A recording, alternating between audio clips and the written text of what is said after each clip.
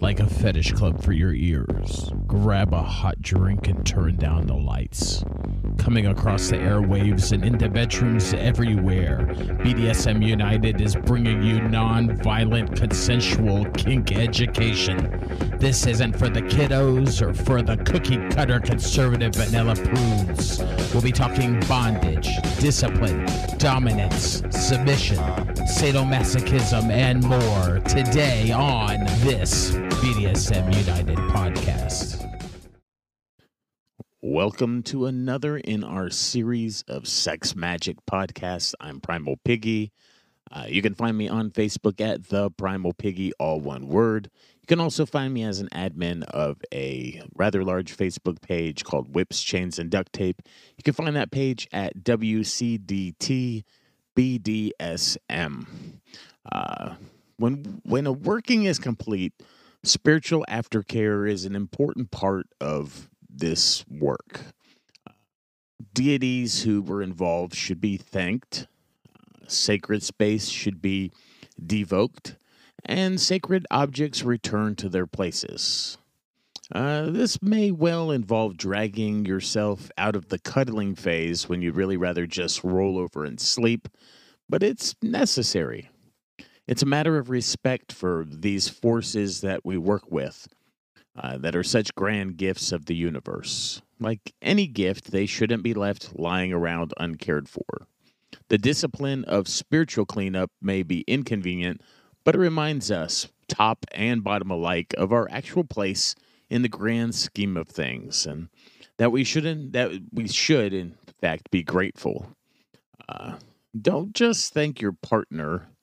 If you're using deities in your workings, the gods are still listening in. Thank them for sending your partner to you. Remember that a little gratitude goes a long way when kneeling before any altar. The gods or goddesses, like us, want to be loved and appreciated for who and what they are. Now, in BDSM, aftercare is the period of time after a scene in which partners attend to one another's physical, emotional, and psychological needs. Within sex magic or magical workings of any type, we also have to add a special magical element, as I just alluded to previously. Typically, the dominant partner in the scene will be the one caring for the submissive partner or partners, but it is really important that tops and dominants in participating in scenes also get some level of aftercare if it is something that they need. Now, remember, not everyone needs aftercare, but there are some things that you do after scenes that kind of fit in this whole scheme of BDSM that may not be actual care, but they are they kind of fall in here, like cleaning toys, putting toys away, and you may have special protocols, like the submissive generally. In an impact scene, the submissive would clean the toys and put them away after receiving the pain. And this would be done after coming down from any type of subspace that the submissive is in. BDSM scenes are often very intense and can often be emotionally and psychologically draining. Now, here are some types of aftercare. Warm, fuzzy blanket, delicious tea, playlist of soothing songs. Maybe you enjoy dancing, a favorite movie, a TV show, or a YouTube video of kittens. Maybe actual kittens. Cuddles, the gentle kind, or maybe the strong, squeezing kind that feels like they'll never let go. Pre-negotiated physical pain or more sex or orgasms could be aftercare. Pre-written notes from loved ones. Aromatherapy, lavender, sandalwood. Favorite smells, coffee, baking bread, vanilla. Maybe yoga.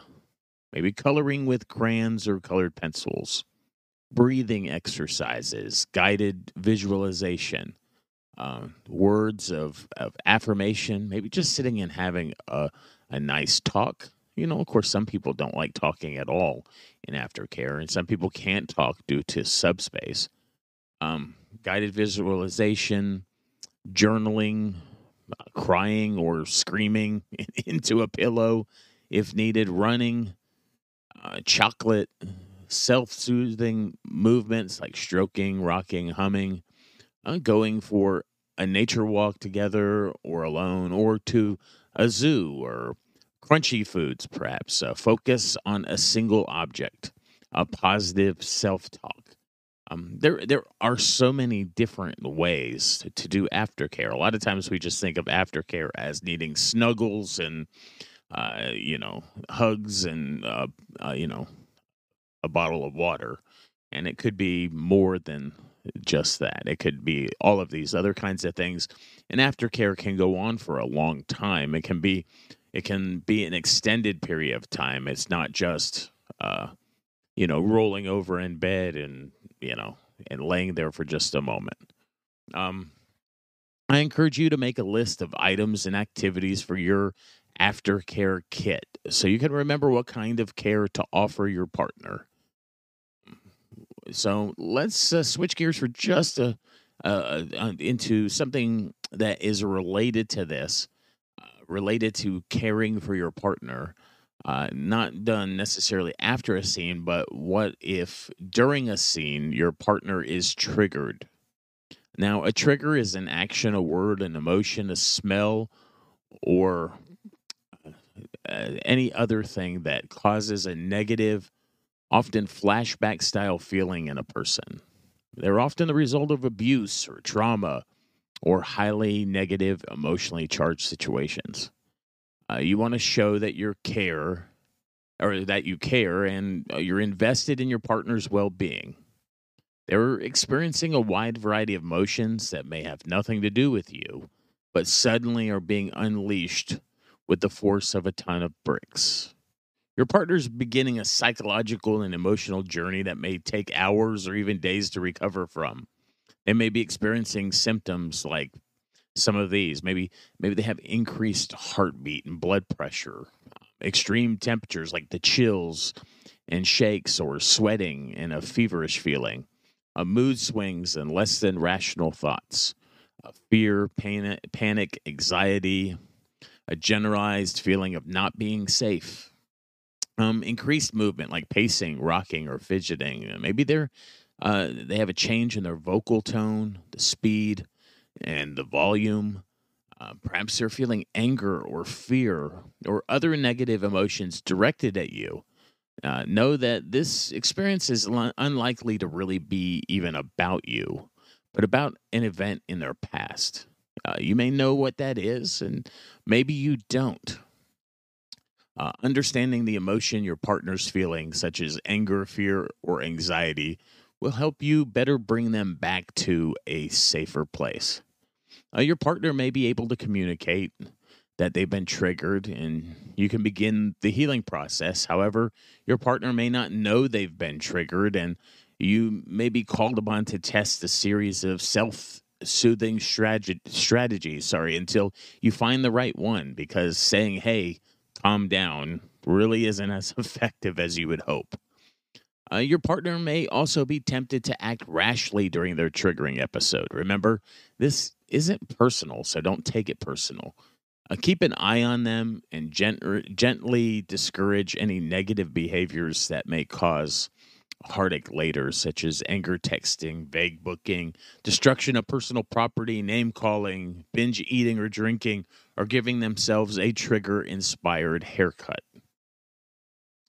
If there are any types of activities that are self harm, you may need to notify somebody. Maybe call, like here in the States, we have 911.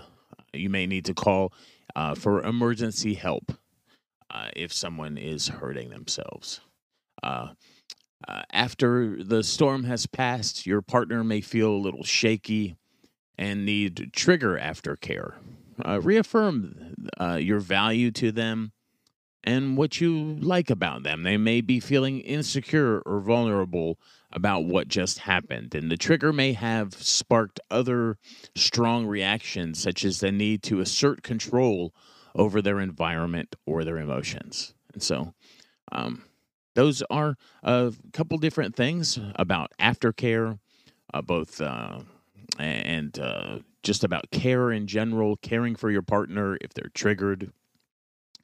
Sometimes people have religious baggage that they're bringing in, or maybe they have religious trauma that they have undergone. And so it's definitely something to consider, and to also just kind of be risk aware and be prepared for, and just to kind of have a plan for if you're in the midst of a sex magic scene and some negative trigger happens, or after a sex magic scene, releasing all of that energy can really take a lot out of both the top and the bottom in the scene. And aftercare, while you may not need aftercare for regular scenes, sex magic scenes may require additional aftercare that you weren't planning for, but now you can be a little better prepared now that you've heard this podcast. I'm Primal Piggy. Thank you for listening today to this BDSM United podcast. You can find me on Facebook at The Primal Piggy, all one word, or at Whips, Chains, and Duct Tape at WCDT BDSM. You can find us on the web at www.bdsm.com. Be sure to check us out on FetLife if you're on there. Send us a friend request. We're BDSM United on there. And if you're, you can watch us on YouTube as well. If you're listening to these podcasts, you can see the podcast being recorded on YouTube. You can find that by searching Primal Piggy. And if you're listening on your favorite platform, just be sure to leave a review. Tell other people what you like about it, and let people know that this exists. Thank you again for watching or listening today. Before you go, head on over and visit our friend Nookie at datingkinky.com. She's been a longtime supporter and friend of Whips, Chains, and Duct Tape, and she's built a very inclusive service that is Dating Kinky. Built by kinksters, for kinksters, poly, queer, trans folk, and anyone not quite vanilla, and it's free. But also check out a Plus membership. It gives you access to 9 books, 3 online classes, and over 250 webinar replays. That's nearly 400 hours of kinky education. Plus membership is an amazing deal. You also get access to amazing features like voice and video chat. That's datingkinky.com.